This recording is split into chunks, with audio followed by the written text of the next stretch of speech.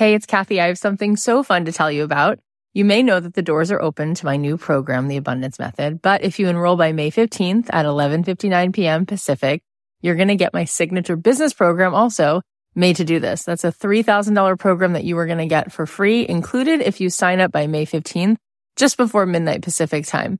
Made to Do This is a phenomenal program that has helped thousands of souls to start businesses, to be able to make a living doing something that they love. This is an incredible deal. You don't want to miss it. Go ahead and sign up at kathyheller.com/join. When that moment hits, you don't freak. You say, oh yeah, this is that moment I've been waiting for. I will batten down the hatches and make it through this, because on the other side is where scarcity lies. The other side is where it was worth the journey.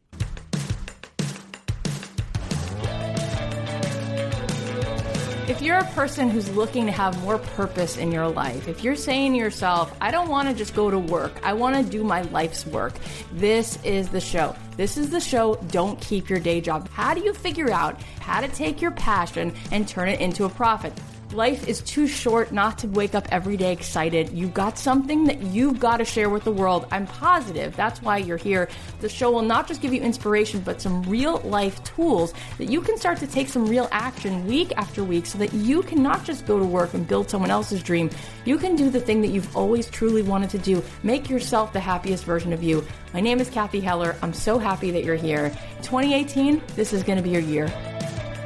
Thanks to Skillshare for supporting Don't Keep Your Day Job. Skillshare is offering our listeners a limited time offer of 2 months of Skillshare for just 99 cents. To sign up, go to Skillshare.com/dreamjob. That's Skillshare.com/dreamjob to get 2 months of Skillshare for just 99 cents. Act now for the special New Year's offer and start learning today. Thanks to Allbirds for supporting Don't Keep Your Day Job. Allbirds makes stylish, comfortable shoes made from premium natural materials and sold direct online.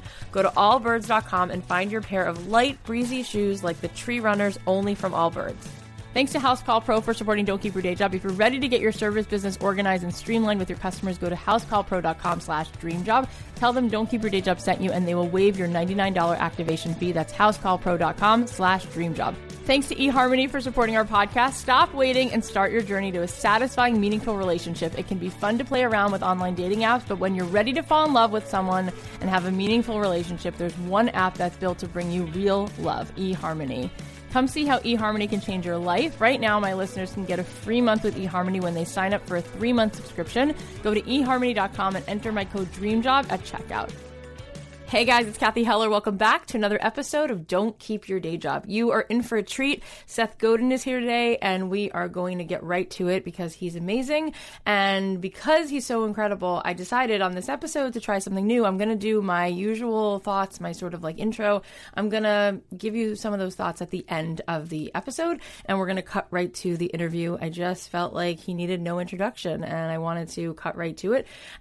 So the only thing I do want to tell you really quick is that I'm going to be rolling out a free 3-day challenge where I will be showing up in a private Facebook group to give you guys some instruction and some help and some exercises to do to help you advance your career, to help you advance this thing that you love and turn it from a hobby or a passion project into a scalable business. So if you want to be in the loop about when that's coming out and what that entails and all that stuff, you can go to don'tkeepyourdayjob.com and sign up to be in the loop, or you can go to the show notes on iTunes and you can see there's a link there and you can sign up to find out, and it'll be coming out soon. I can't wait to share this amazing chat with Seth, but first let's thank one of our sponsors. Our podcast is brought to you by Skillshare. Skillshare is an amazing online learning platform with over 18,000 classes in business and marketing and entrepreneurship and technology and much more. Whether you're trying to deepen your professional skill set, start a side hustle, or build your own business, Skillshare will keep you learning in 2018 and beyond. I think it's amazing. It's like the Netflix of online learning. I just find that it's incredible what I can learn in 30 minutes or an hour or 15 minutes, whatever time I have. There's classes on street photography, social media strategy, animation. You guys are going to love it. Join the millions of students already learning on Skillshare today with a special offer just for my listeners. Get 2 months of Skillshare for just 99 cents. That's right, 2 months of unlimited access to over 18,000 classes for just 99 cents. To sign up, go to Skillshare.com/dreamjob. Again, go to Skillshare.com/dreamjob to start your 2 months now. That's Skillshare.com/dreamjob. Guys, I can't believe how fortunate I am. Part of what makes this job so amazing, and by the way, it never feels like a job. It feels so incredibly special and fun, mostly because I get to work with great people and talk to listeners like you and meet so many people who want to make their lives better and are in the pursuit of more purpose and making the world amazing. And one of the highlights is that once in a while, the guests that we have on are people who I've admired for such a long time. And Seth Godin is here today, and he is such a human. He's so kind. He's such a whole person. And there's a word for that in Yiddish. It's called a mensch. He's a person who is just really present and kind and just has so much integrity. And I've always admired him. If you watch any of his TED Talks or read his books or read his blog, just listening to him speak is like watching a dancer. It's like watching someone paint. It's just, he's magical. And for those of you who don't know him, let me tell you a little bit about him. So he's the author of 18 books that have been bestsellers around the world. And he writes about the post-industrial revolution, the way ideas spread, marketing, quitting. He writes about leadership, most of all. He writes about changing everything. You might be familiar with some of his books, Tribes, The Dip, Purple Cow, Linchpin. In addition to writing and speaking, he founded both Yo-Yo-Dine and Squiddo. His blog is one of the most famous blogs in the world. If you just type Seth into Google, you'll find it. It's pretty cool. It's like Cher or Madonna. He's just Seth, and there it is. He was recently inducted into the Direct Marketing Hall of Fame. He's just one of the coolest people around, and he's here today to delight us with his wisdom. So without further ado, let's bring on the delightful Seth Godin. What a pleasure to have you on the show. Hi, Seth Godin. Thanks for being here. Well, your energy has already elevated my day. Thank you for having me. That is so sweet. Of course you would say something like that. That's how you are. You're such a giant in the world of ideas and in the world of helping people to start looking at things in a new way. And I have so many things I want to ask you, but before we get into it, I want you to just tell us, for those people who haven't necessarily heard you, which I don't know how that's possible, but if they don't know your background, tell us a little bit about your journey and your story and how you got to be the fabulous human that you are. Well, you're being super kind, but first we need to address the fact that almost no one knows who I am, and that's fine with me. It's totally fine with me. I am a writer and a teacher and an entrepreneur. I've been doing those three things since I was 14 years old. I grew up in Buffalo and in Canada. Algonquin Park is where I started teaching canoeing. One of my students was a photographer named Jill Greenberg, who's sort of well known now. And I discovered that it's possible to help people stand a little taller and to do the work that they are proud of. And then when that happens, lots of things get better. And since those days, I've started a bunch of companies, most of which failed. I've written 18 bestsellers. I built an internet company that was sort of important, and I was lucky enough to sell it at the right time. And since 2000, I've been an author, plus I run some online schools, one called the Alt MBA and the other one called the Marketing Seminar. That's all? That's all you could do with your time? Well, so actually, I write a blog every day. It's one of the most popular in the world. And I have a new podcast called Akimbo. But most of the time, I'm just wasting time. You just are. You're so not productive, clearly. And you're amazing. And I love that when you said that when you realized that you could help people start doing the things that they're kind of lit up about, that things just get better. That's amazing. There's so many people listening to the show who have a passion project. Some people are really wanting to do like hand lettered goods, and some people want to bake, and some people want to start a yoga studio. And it's scary. It's scary to start. It's scary to think that you're enough. What do you say to people when they have an idea? What do you say to people about how to turn that passion project into a full-time living? Well, I think it makes sense to start with a whole bunch of cold water first, because if we can get through that part, then we can get to work. It will begin with this. If you would like to find a job where you have no boss, you will probably end up having a lousy boss, you, to do the work. And we have to be really careful about deciding that when we're acting like the boss, like the CEO, like the head of marketing, like the project manager, that we're going to do it as a professional. And the fact that we love that we have passion for the project itself is completely irrelevant. That when we're doing the professional work, we should do it like a professional. So that's the first thing. The second thing is that for most people, if you love a craft of any kind, you probably shouldn't do it for a living because you might end up hating the craft. And, most of the people I know who, for example, have gone into the music business, end up with a lousy job in the music business, standing near people who make music, not actually making music. But two is what it means to engage in the marketplace, to be able to transact with others, is that we need a radical amount of empathy. Oh my God, what a beautiful statement. Thank you. That we need to know that they don't know what we know. They don't want what we want. They don't need what we need. They don't believe what we believe, and they don't want to spend what we want to spend. So if all those things are true, it's really difficult to say to someone, no, I am right. You must do it my way because this is my passion. Buy it or leave. Now, I'm a huge fan of having a point of view and only doing work that you're proud of. But it comes at a very significant cost. And the cost is it's not easy to take that posture and grow a business, particularly if you're starting with no money. So with all of that said, I think it is possible to do work you love with clients that you respect. But the best way I know to do that is to begin with the posture of, I will love my clients and I will love my work, not the other way around. Yeah, that's beautiful. So you did start by saying that you love helping people do the things that maybe that light them up, because then good things happen. So when you're saying, like it's possible, to figure this out, how is that possible that we can be more fulfilled? Do you think that, because you said before something a little bit different, which was like, maybe don't do the thing you love because you might start to hate it. And yet people have something to give. Like, I feel like each person is put in this world with something. Right. So let's break that apart because that's really important. So last week I went to pick something up from something I bought on eBay, and I went to this guy's apartment building. And as I entered the building, I met his doorman. His doorman did not want me to bring my hand truck into the building. So we had a short conversation, and he loaned me the building's cart. And then I went up to meet the guy who sold me something. Now, the guy who's upstairs had a way bigger income than the doorman. But the guy who was upstairs was cranky and a little bitter.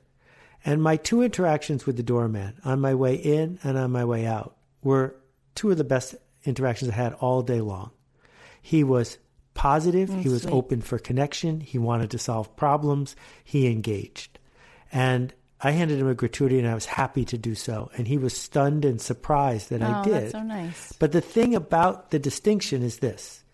It might be that he loves macrame, but macrame is not the only thing he loves. What he loves is people and engaging with people and solving problems and bringing kindness. Yes. Well, so he's doing what he loves. He's just not selling macrame for a living. And that's the distinction I'm trying to make. There's things you love other than hand lettering things.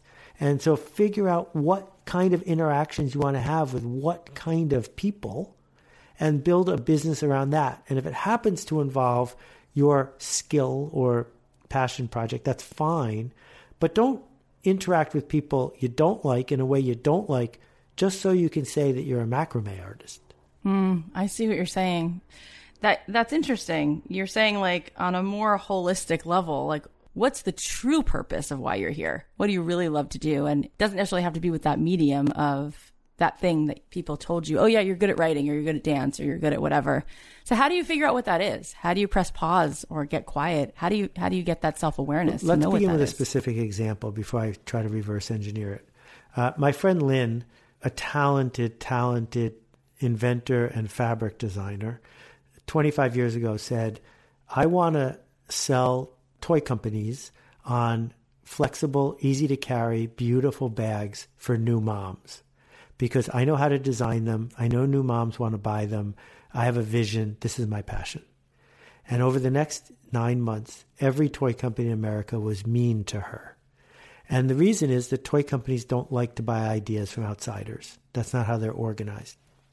And I said, hey, Lynn, the book business is great because in the book business, They don't have enough books to publish, and they never write their own books. They always buy them from outsiders. So maybe give up the fabric and make something else that a book publisher could publish that might work for the kind of audience you want to serve, that might match the kind of work you want to do. Well, her first time out of the gate, she sold something that sold more than 5 million copies via her publisher. Oh, my God. And wow, it established Lynn for the rest of her life. And so the question is, was Lynn born to work in fabric? I don't think so. I think that once Lynn was able to reverse engineer a spot in the marketplace, she could get back to the work she wanted to do, which was to solve interesting problems using color and shape, right? And so what we do if we're going to be a professional in business is we show up in a place where there's scarcity, and we solve a problem in a way that people value. Those two things are important, because if there's no scarcity, then it's really hard to carve a spot for ourselves. So let's say you're really, really good at origami. Well, the problem is there's no demand for origami among the general public. And persuading people to pay you $10,000 for an origami swan that's the result of years of your effort isn't going to happen, because it's too much of an uphill battle. But if it turns out that you use origami as a problem-solving technique, and that you've discovered that when your hands are busy with paper, your brain is freed up to be creative, well, maybe you could realize that every day in America, really expensive meetings take place with people sitting around a table wasting time and money trying to brainstorm stuff. And maybe if you became a facilitator of those meetings, using origami as a tool to help people get tactile when they're trying to solve a problem that's not tactile, maybe you could make a living still engaging, but doing it in a totally different way. That is so genius. That makes so much sense. I love this example. And you just made this up on the spot, didn't you? I did, I'm afraid. It's great. It's so great. So yeah, you're saying, like, figure out how what you do might solve a problem. And that goes back to the radical empathy, I guess, right? Exactly. That if we understand that certain organizations have power, like Apple can force us to use emojis we think are stupid and buy a new phone by making the old phone obsolete. But almost none of us have power, right? What we have is a voice. And if you can speak in a way that people want to listen to you, then you will gain their attention, which can earn you their trust. And if you gain attention and trust, you can tell a story. And if that story resonates, then people will come to you. And it may or may not revolve around that passion project. But my guess is the reason it's your passion project isn't that you were born to do it. It's just that you thought it was going to work. And your real passion is to do something that works. Wow, that's fascinating. So there's a lot of makers. We've done surveys of this wonderful, sweet, supportive audience. And, you know, we've had people say, but on this show, something not exactly like what you're saying, but people do say things like solve problems, you know, like figure out how to solve problems. But how does somebody who wants to be making pottery, like right away, they might think, well, this doesn't solve anybody's problem. Like, you know, it's just a beautiful thing. So how would I ever make it into a business? Like, there must be some reason why some of those makers do take off, right? How does that work? And how can people, you know, feel encouraged if they feel like, no, this is really what I want to do? Okay, so now we're getting into a lot of the detail about what it means to do marketing. Marketing and advertising are not the same thing. In fact, they're hardly related now. Marketing is when we do something that tells a story that creates value that people want to engage in, and when that story spreads. Now, a lot of the people that you mentioned and the crafts that they want to do involve doing work they want to do as opposed to doing work someone else wants them to do. So if someone's painting your house and they're a house painter, they're going to paint it the color you want on the day that you want. Mm-hmm. That is really different than selling an oil painting that you invented, painted on your own, and then one day someone wants to buy it, right? That's right. Okay. So you must begin by accepting that you cannot make a commodity, that if you're at a craft fair and there's 100 people who make candles or mugs, and your mugs are like their mugs, you're going to get the lowest possible price, because that's what commodities are. Mm-hmm. My friend Abby Ryan wanted to paint the oil paintings she wanted to paint. And she understood that people buy oil paintings for a couple of reasons. One reason is because they're pretty, but a lot of people can make a pretty oil painting. Yeah. Another reason, and the essential reason for most forms of decorative art, is because it's by a famous artist. Yeah. That when you buy a painting by a famous artist, you get to tell your friends what you did. Yeah, and right. telling your friends that and telling yourself that is worth more than the painting it costs, more than the painting costs. Right. So Abby Ryan says, how do I become famous? And how do I become famous in a way that's generous? So what she started doing was painting an oil painting every day and auctioning it off on eBay every day, one painting a day, 200 paintings a year. Wow. Day after day after day. And when she started, a painting would go for $50 or $100. And now they go for thousands of dollars, and you can do the math. And then she was featured in Oprah magazine, and then I wrote about her in one of my books. And now there's a waiting list to buy a painting by Abby Ryan because she's famous. So the work was not to make her painting better. Her painting was already good enough, like lots of people's paintings are good enough. Yeah. What was missing was her story.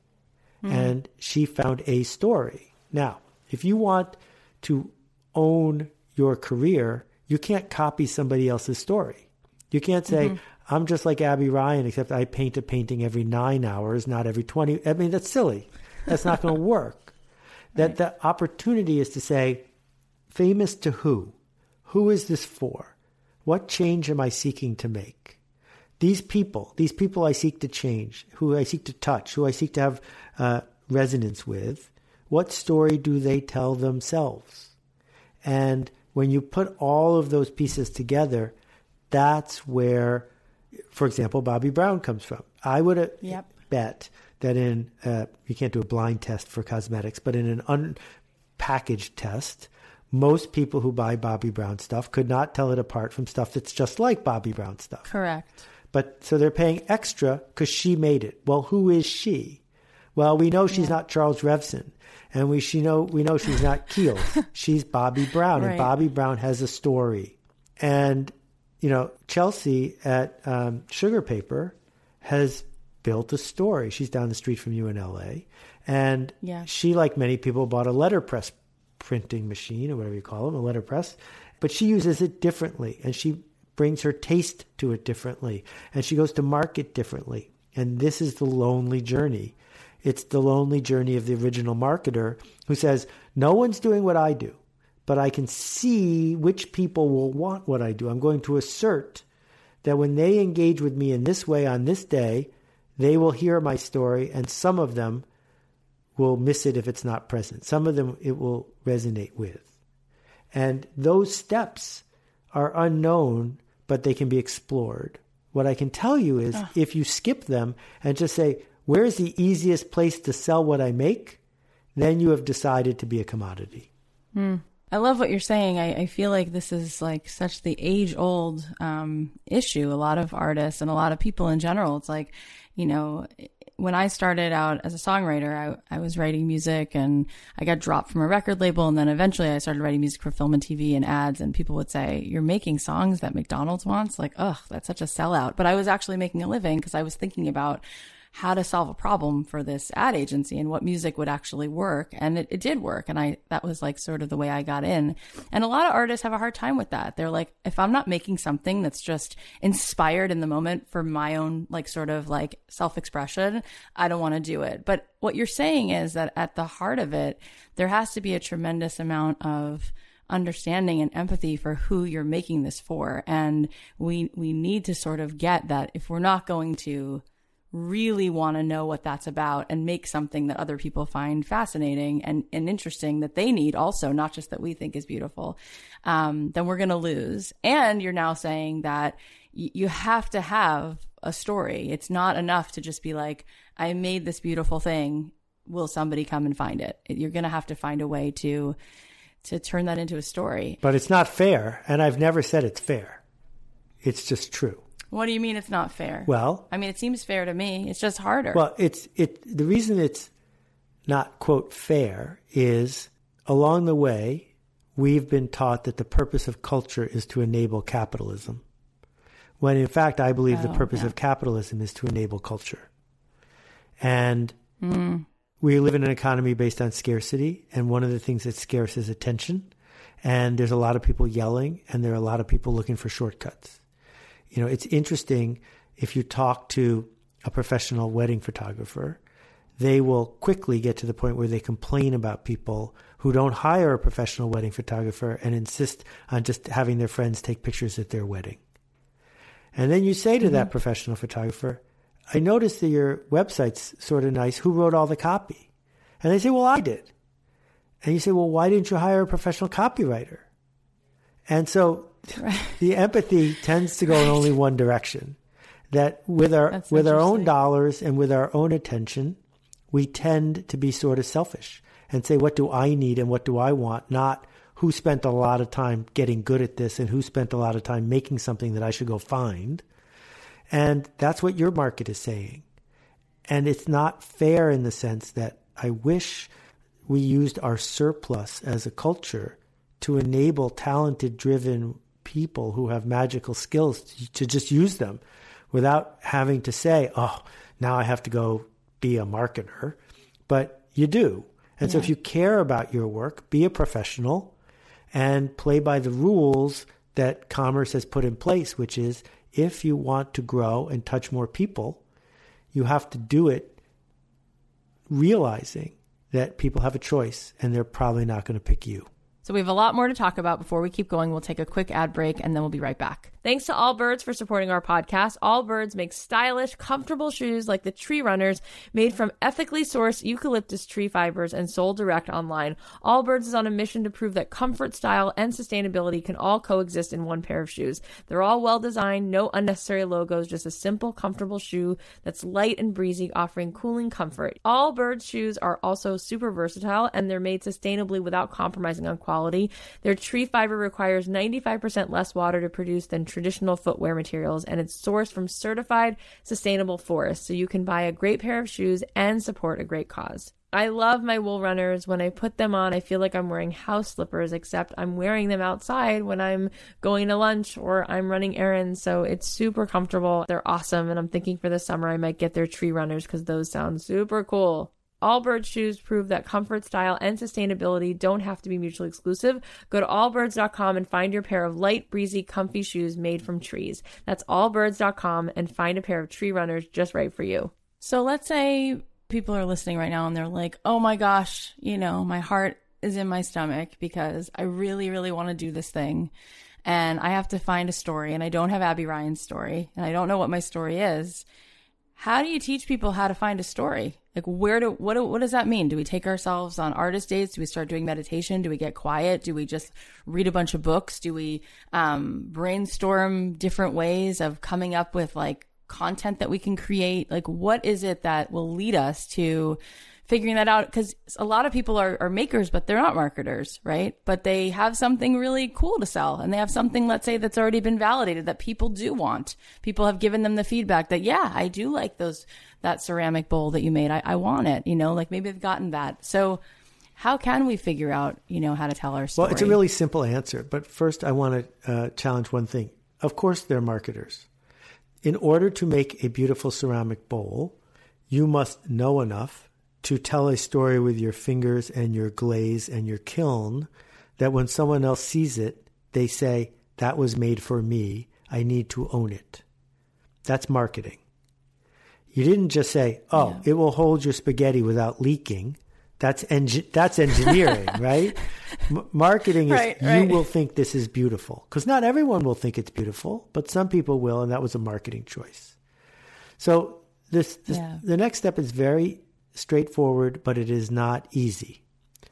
And it is, you need to tell bad stories relentlessly until they get better. You cannot plan this. You cannot sketch this out. You cannot make it safe. It will be in the world, and you'll do things that don't work until you do something that does work. And the reason that people get stuck isn't because they don't know what to do. It's because they're afraid. And we need to accept the fact that we are afraid. We cannot make the fear go away. I am afraid every time I'm doing important work. So is, name your favorite playwright. So is everybody. And so if you want that fear to go away and get a guarantee, it's never going to happen unless the King of Spain anoints you and says you can work, in the castle all day. For everybody else, what you're going to need to do is dance with the fear, is acknowledge that the fear is present and use it as a compass that says, maybe if I tell this person this story in this way, it will make their eyes light up. Or maybe they'll hang up on me. I don't know. Let's find out. Right. That is so beautiful. I love it. I mean, you just called it like it is. Don't wait to overcome it. It's not going to go away. You got to learn to dance with it. And it really is cool to hear you say that, because you're somebody who I would think, oh, he's so beyond the fear. He doesn't ever feel uncomfortable. And to hear you saying that really shows that to be successful, it's not about not having fear. It's like you just have the ability to you tolerate things. You tolerate that and you have courage. You're tolerating being uncomfortable a lot, which it doesn't appear that way. It appears like you're just not scared. Practice. Inside the marketing seminar, what we do is we have 50 lectures and then conversations about them in a discussion board. And the people who are in it aren't confident, fancy, rich marketers. They're people like the people who are listening to this, who either, are professional photographers or trying to make a living as a massage therapist or have a small business. Yeah. And what we see is here's this private discussion board where the cost of being wrong is zero. And still, it takes people weeks to get into the habit of typing up their take on something. Wow. Because this runs so deep. And one of the places it runs deep is pricing. That what so people true. who have a passion do is they think they will get more chances to engage with the market if they lower their price. Oh, I'm so glad you're saying this. Yes. Right? Yes. Because in the back of their head, they're saying, well, I would never pay this much money for this. Yeah. Well, okay, fine, but it's not for you. You're the person who made it, but you're not the person who's going to buy it. And one of the exercises we go through is, if you had to charge 10 times more for what you do than you do now, what would you do differently? And the answer that almost everyone brings at the beginning is, I would make it better. I would go to more art classes. I would use a better quality wood. I would spend more time doing X, Y, or Z. Right. And that's never the right answer. Ever. The right answer is, I would help my customer feel better about her choice. That's the right answer. And so the question is, what would help your customer feel better about their choice? In Abby Ryan's case, it was, I'd be more famous. Right. Or if it's a veterinarian, it might be, they don't have to come to my office, I'll go to their house. I mean, we can go down this long list of things that human beings want, but what they don't want is for you to make a better oil painting. Ah, God, this makes so much sense. I feel like you're hitting at the root of all of it. It's like you're seeing right now inside the matrix what you're saying, because the thing that's really holding everybody back is this self-doubt of, I have to apologize, or I'm not worthy of this price, or who am I to put up my blog? There's already thousands of them, including Seth Godin's blog, or who am I to even start this thing, or why is this good at all? And this is why most people are building other people's dreams. How do we get to the root of this? How can we even possibly stand up and take our seat at the table when really, there's this inner dialogue that's just like, you're a big imposter. What are you doing here? We begin by misvisualizing the table, by believing that we need the largest possible market, that we need to have our paintings hung just down the hall from Da Vinci, that we need to be represented by Christie's, and that we need every Hollywood agent to admire us, and that we need to be in the Vanity Fair issue, and that we need to go public. Oh, yeah. Right? That's a lot. Yeah. And there's a reason that we've been brainwashed into largest possible market, because that's what investors want and it's what well-meaning friends think we want. The solution is really simple, again, but difficult, which is embrace the smallest possible market. Oh, I love this. Now, by possible, I mean the smallest market you can live with, not a market of one, the smallest market you can live with. So you don't have to be a famous painter in America. You could be a famous painter in Santa Barbara. You don't have to be the busiest, most expensive massage therapist in Aspen. You could merely have 25 clients who keep you booked all week long. That's right. That would be the smallest viable market. So if you only need 25 regular clients, what would you have to do to be the massage therapist of choice for those 25 people? Oh, yeah. What edge would you need to go to? What would you need to stand for? Because for most people who work at home and have a passion project, you don't need more than 25 clients. So true. So true. Don't worry about how many people read my blog. Just worry about getting to the point where there's 20 people who would miss your blog if you didn't write it tomorrow. God, nobody says this. It's so true. You don't need to try to be Beyonce. There's so much in between where you are and that. And not everybody's even supposed to do that. And there's a place. And a lot of people say to me, but, it's all so saturated, and so you're saying, and you said it before, it sounds like what you're saying is you're going to have to dance with the fear. You're going to have to put it out there. And if you're about to start, what would you say is one of the most important things to have in mind as you're starting this thing? You're okay, fine. I'm going to dance with the fear and I'm going to work on figuring out my story. I'm going to do stuff. I'm going to get messy. And what's something that I really should have in mind to make sure that I turn this into something that's going to be thriving and sustainable? Well, I can't say one. I'll say a few. First of all, yay. Getting out of about to start is the first job. Ooh, just start. Nice. Merely start. You don't have a permanent record that you have to worry about. That if you look at the original work of Jackson Pollock or the original work of Richard Serra or the original work of Jeff Koons, it was lousy. Lousy. That is crazy. You have to be lousy first. Oh, I love this. Stop planning. That's number one. Okay. Number two, I wrote a book about quitting called The Dip. And what that book says is it's easy to start, and most people quit at the same moment. They start the gym in January, they quit in February. They start pre-med, but they quit at organic chemistry. You need to know where the quit point is because people have come before you. See where it is, and before you begin, acknowledge that that's the quit point. And make sure you have enough resources to not quit then. It's okay to quit by not starting. It's okay to quit after you've made it through the quit point. But to quit in the dip, to quit in the moment when everyone else is quitting, is just wasting your time. It's predictable. You don't need to do that. Okay. And so there is a journey to get from here to a published novel or to get from here to a successful career as a craftsperson. Figure out where that moment is when most of the people give up. Make sure you've laid in enough resources that when that moment hits, you don't freak. You say, oh yeah, this is that moment I've been waiting for. I will batten down the hatches and make it through this because on the other side is where scarcity lies. Is the other side is where it was worth the journey. The third thing I would say is along the way, you need to realize that money is nothing but a story. It is a story we tell ourselves about what we have and what we can get, about value and about transactions. And if the story you are telling yourself about money is getting in the way of you making the impact you want to make, you're going to have to change the story because the world isn't going to change.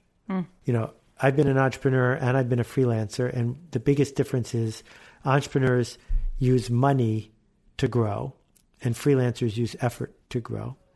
And I was really uncomfortable using money to grow. That spending money on a trade show booth or spending money on a PR firm was painful for me because I was treating that money the same way I would treat money at a restaurant. I wasn't going to buy a $200 bottle of wine. So what business do I have paying someone $200 an hour to give me PR advice? Yeah. But they're not the same. They're just stories, and we get to pick which story we're going to use. And a visceral example here. You can't be a heart surgeon if you're going to quit the first time someone dies on you, right? And that what we have to understand if we're going to be a heart surgeon is that there's a price to be paid for saving people's lives. And one of the prices that we pay is sometimes people don't get their lives saved. And the same thing can be true about the way we engage with money. That sometimes you're going to spend money on something and it's not going to work. But if you want to be in business, it's part of the deal. Yeah.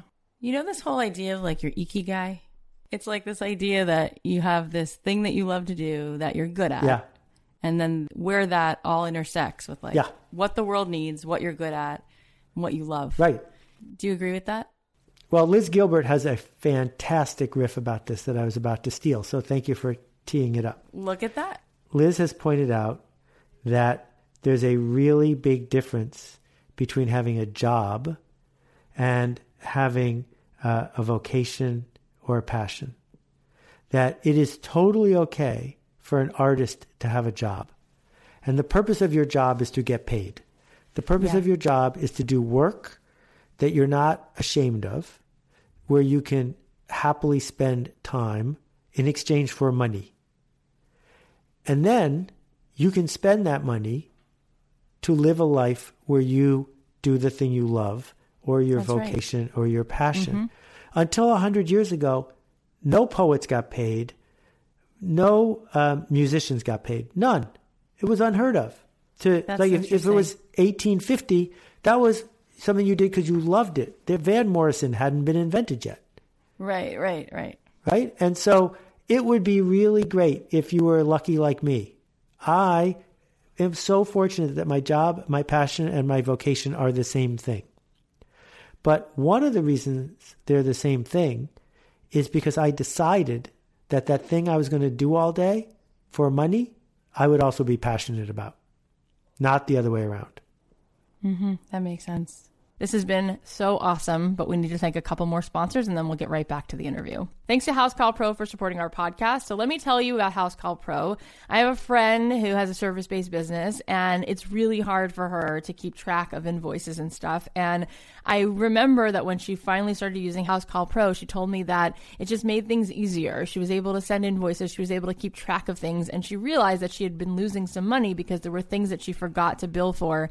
And House Call Pro kept that going and kept it working smoothly. House Call Pro is designed for any service business. It's an easy-to-use app that organizes your business and saves you time so you have more freedom to do the things you love. It's voted the #1 software to run your business on the go. And here's what House Call Pro can do for you. Scheduling and dispatching, send customers SMS updates through their entire process, payment processing, and much more. If you're ready to get your service business organized and streamlined with your customers, go to housecallpro.com/dreamjob. Tell them Don't Keep Your Day Job sent you, and they'll waive your $99 activation fee. That's housecallpro.com/dreamjob. This episode is brought to you by eHarmony. So I have a few friends who have met and found their soulmates on eHarmony, and I've been to those weddings, and the people I know who've met their guy or their girl on eHarmony just feel like right from the start it was different. The matches that they were being sent felt like they were really in line with things about their personality that were really intrinsic to who they really are and what they really want out of life.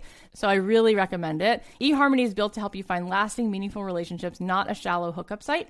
eHarmony takes steps that other dating sites don't in order to find you a more compatible match. And so far, they've helped over 1 million people find their perfect match. So stop waiting and start your journey to a satisfying, meaningful relationship. It can be fun to play around with online dating apps, but when you're ready to fall in love with someone and have a meaningful relationship, there's one app that's built to bring you real love, and it's eHarmony. Come see how eHarmony can change your life. Go to eHarmony.com and get started. Right now, my listeners can get a free month with eHarmony when they sign up for a 3-month subscription. Enter my code DREAMJOB at checkout. eHarmony.com and code DREAMJOB. So there's so many things I want to get to, but we don't have you forever, and you've been so generous. And I want to talk about your new podcast because, hey, we're talking to podcast listeners. So why did you start Akimbo? What was it about this? And tell us the what and the why.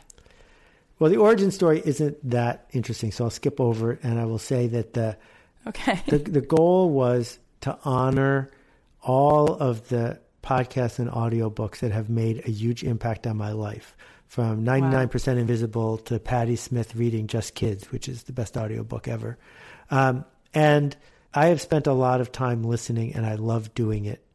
I knew that I didn't have the patience to artfully craft a highly produced NPR-style drama that was super shiny.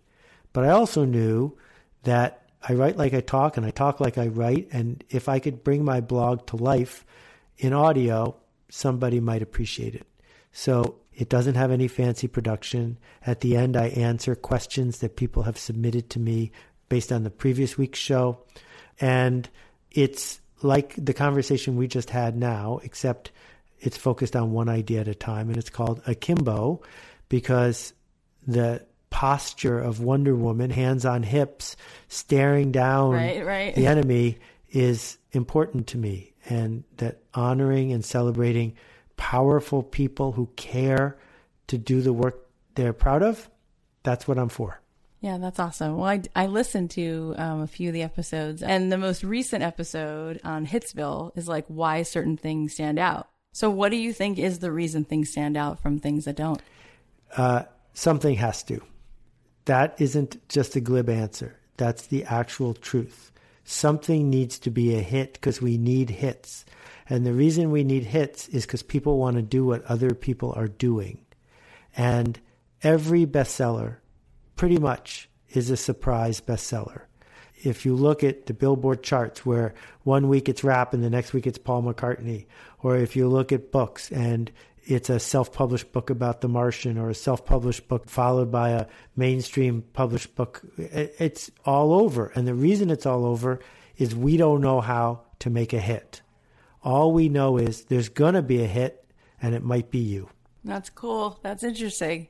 One of my favorite things that you talked about in this new podcast, there was an episode you did that you titled, I See You.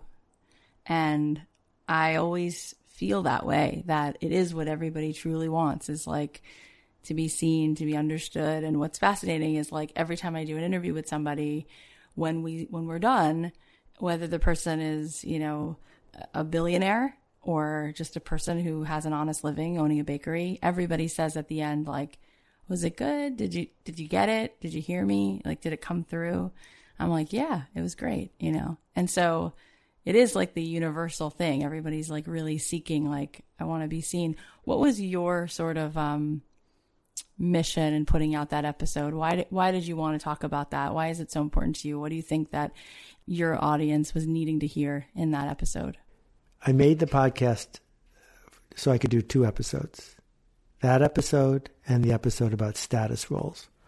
I think the episode about status roles helps people understand so much about the world.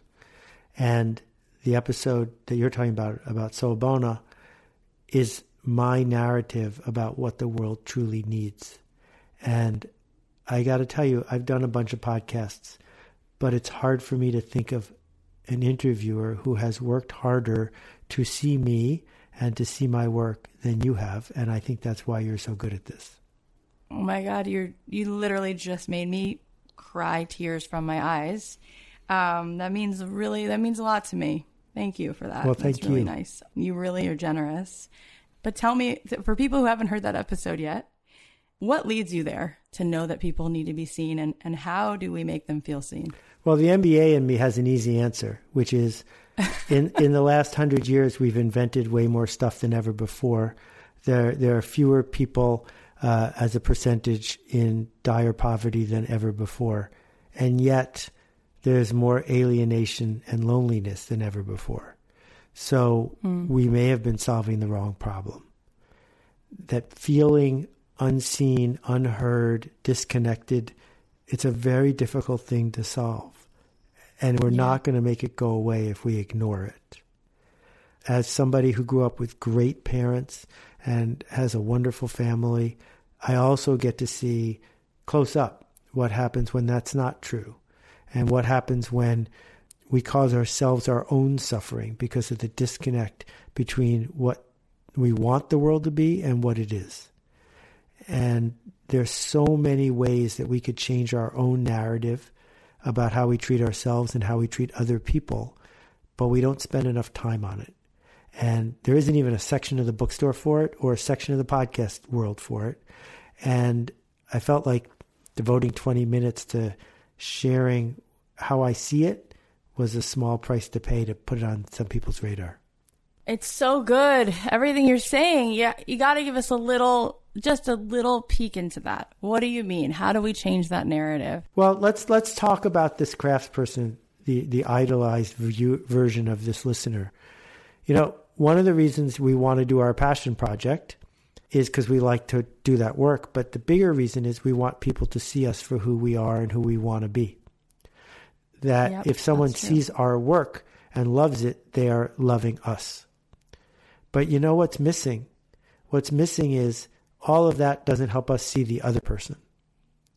And when times get tough or thin or difficult, it's so easy to go back to how we're not seen and how people aren't respecting us or giving us a chance to do our thing.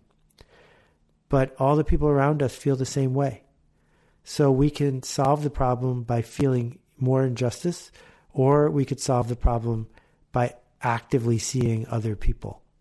And if we begin to see other people and being able to go to them and say, here, I made this for you, it's about you, then we've built one more bridge.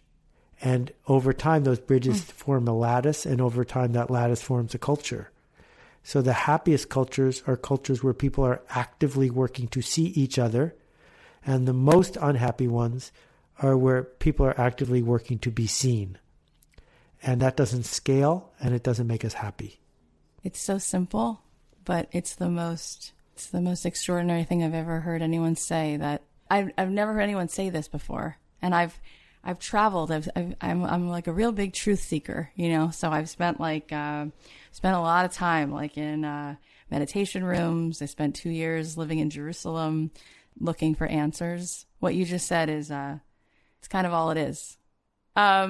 We have to let you go because you have a lot to do. You're a busy soul. It was like a dance, like listening to you speak. It's like... Can we do it again sometime? I would love it. Have me back. I would like that very much. So tell us where we can find you. The marketing seminar is at themarketingseminar.com, and it starts in a couple of weeks. AltMBA is at altmba.com. And if you want to read my blog, just type Seth into Google. Can you believe that that's the thing? I think you've arrived at some place. That's the place to be. You're the best, and I'm sure everybody is feeling that and feeling a little taller because you were here. Well, then it was worth it. Thank you for the work you do, showing up week after week. Thanks, Seth. All right, we'll let you go. Thank you. Cheers. Oh my goodness, what a treat to get to sit with you, Seth Godin. You're so smart and kind, and it's just like eye-opening to hear your perspective on life. So here are some takeaways. Number 1, we need a radical amount of empathy to transact with others and engage in the marketplace. Number 2, don't interact with people in a way you don't like just to say you're a macrame artist. Number 3, show up in a place where there's scarcity and solve a problem that is valuable to others. Number 4, to own your career, you can't copy someone else's story. Number 5, ask yourself, who is this for? What change am I seeking to make? And for the people I want to change, what story did they tell themselves? Number 6, tell bad stories relentlessly until they become better. Number 7, dance with the fear. Use it as a compass to find out how people react. Number 8, customers don't want a better oil painting from you. They want to feel good about their purchase. Number 9, embrace the smallest viable market. You don't need to be the most famous or most expensive business to be a success. Number 10, get out of about to start mode. Merely start. Number 11, don't quit in the dip. And number 12, we all want to be seen, but the best way to solve problems and create happiness is to see the people around you. So many of the things that he said just now were just so unusually inspiring, like the way he looks at the world, it's amazing. And I can't believe that he said that whole thing about how the thing that really matters is just making people feel seen. I mean, it's so simple, but it shows why he is so special because he gets it. He really gets it. And if that's true, if that's what business is really, really about, if that's what ultimately helps something to grow, radical empathy, seeing other people, understanding the needs of other people, that makes so much sense. And I do agree with what he's saying, that we live in a world where with all this technology, we've been answering this question, which we're hoping to advance things, but on some level, people are feeling more lonely. Like there's all these like quote unquote friends and connections, but there isn't as much deep connection as there used to be. And there's so much shame around what's really going on. And I've talked about this before. And so, you can't really see each other when you're not posting what's even real about you. It's like everyone's wearing some mask. I wanted to comment on this because I think it's really important. I love the fact that he was here today for a myriad of reasons. And one of them is just because I love being able to show the world, more people like this. Like, not to say I'm the one who's showing the world Seth Godin. He's definitely out there and a lot of people know who he is. But that I can shine a light week after week on good people and on people who are making amazing things happen. I want to paint a new picture. I want to suggest something different. When I was growing up, I was surrounded by people who told me that the glass was half empty, but also like, what are you, crazy? You're going to pursue that? That doesn't happen for people like you. That only happens for a small group of lucky people. And by the way, those lucky people, they're miserable, or they have to sacrifice so much, or guess what? They're never really happy, or they wind up, having some addiction. Like the world that was painted for me was so bleak and so negative. And it's so easy to see the world that way if you listen to certain people or if you focus on certain things. But the truth is that we live in the world that we choose to live in based on how we perceive it. And the way that we perceive it then absolutely dictates what our reality becomes. Like if you're walking around thinking things like money is the root of all evil, or people who have money are greedy, then it's true. Like you're not going to have such an easy time making money because there's a part of you that deeply believes that if you have it, then there's something that is mean about you or selfish about you. And there's other beliefs. People walk around and they say things like, everyone's out for themselves. And other people say things like, I'm just not lucky, or nothing works out for me. And so then if they miss the bus, they say, you see, nothing works out for me, as opposed to, no, I was just late for the bus. Or, something happens and you can have evidence. No matter what you say, you can find the evidence that you're right. That's what I'm saying. And so if you start saying things like, things do work out, things are possible. Week after week, I listen to Kathy's show and there's people who they went for what they wanted. They must have had some level of optimism. They must have had some belief that it would maybe work out, or else why would they take those actions? And I think at the end of the day that there's a correlation between grit and perseverance and really getting up and showing up and optimism. Like they have to go together. And the cool thing is you can cultivate that optimism. You can start to change that wiring. You just have to be willing to look at those beliefs. And it's like cleaning out a closet. And sometimes it's stressful just to take things out of the closet. And you have to look at everything. And then you have to kind of like be sitting with it for a minute before you sort it out and decide what you want to keep and what you're going to throw out. But this is really the important work that has to get done. We have to be willing to look at what are the things we're carrying around. And then maybe you can write a set of new mantras for yourself and think about people on this show. And what I get out of it, and this is just like one of the lucky like benefits, like there's so many amazing benefits that come from chasing your dreams and following your bliss, and you grow from it, and you become like, better, and you do get to do lots of fun things and surround yourself with cool people and make money that you never dreamed you could make, and you get to be generous and have people over and take people on trips and pay for your friends' lunches and not have to think about it. Like there's lots of different, ripple effects and benefits. But one of the most amazing benefits for me of doing this podcast and of living in the life that I live now, which is so different from how I grew up. One of the benefits is that I'm always around people who see the glass as half full, who see the world as magical and magnetic and incredible. And I know that it's so easy to be around people who say like, oh God, the world, it's the worst today. You should see how it is with the internet and this and that, and people are so divided. And that's definitely one way to look at it. And if you look at it that way, I'm sure you can have, right away, your mind will give you evidence of 15 reasons why that's true. But I look at it the opposite way. I'm like, God, look at this. It's amazing how many people are coming together and connected, and how we're like all, everything's a local call now, and how we have these opportunities we never would have had generations ago. It is so much easier to be an entrepreneur today, to start reaching out to people, to putting things on Instagram, to starting a podcast. It's incredible the level in which people are looking at their stuff, and the self-awareness that's going on, and the meditation that's going on, and if you look at the books that are out today, anything that has to do with self-improvement, that wasn't happening years and years ago. So you can find evidence for whatever you want. And so I wake up thinking like, God, the world is filled with incredible people,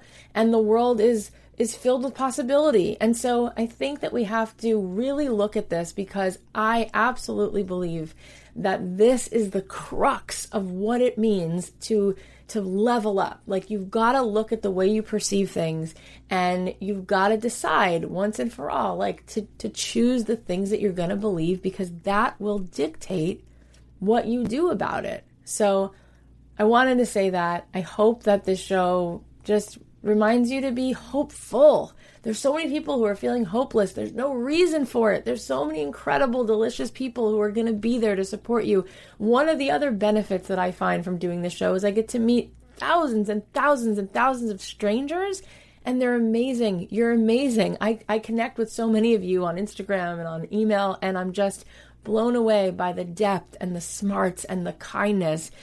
It's all wow. The world is made up of so much, from mountains and oceans and skyscrapers and cities and scrumptious souls, and the ways in which we can help each other and advance each other's worlds and lives by showing up. And you're all enough. That's another belief. Like, you're enough. You don't have to earn it. You're loved. You're good. It's all good.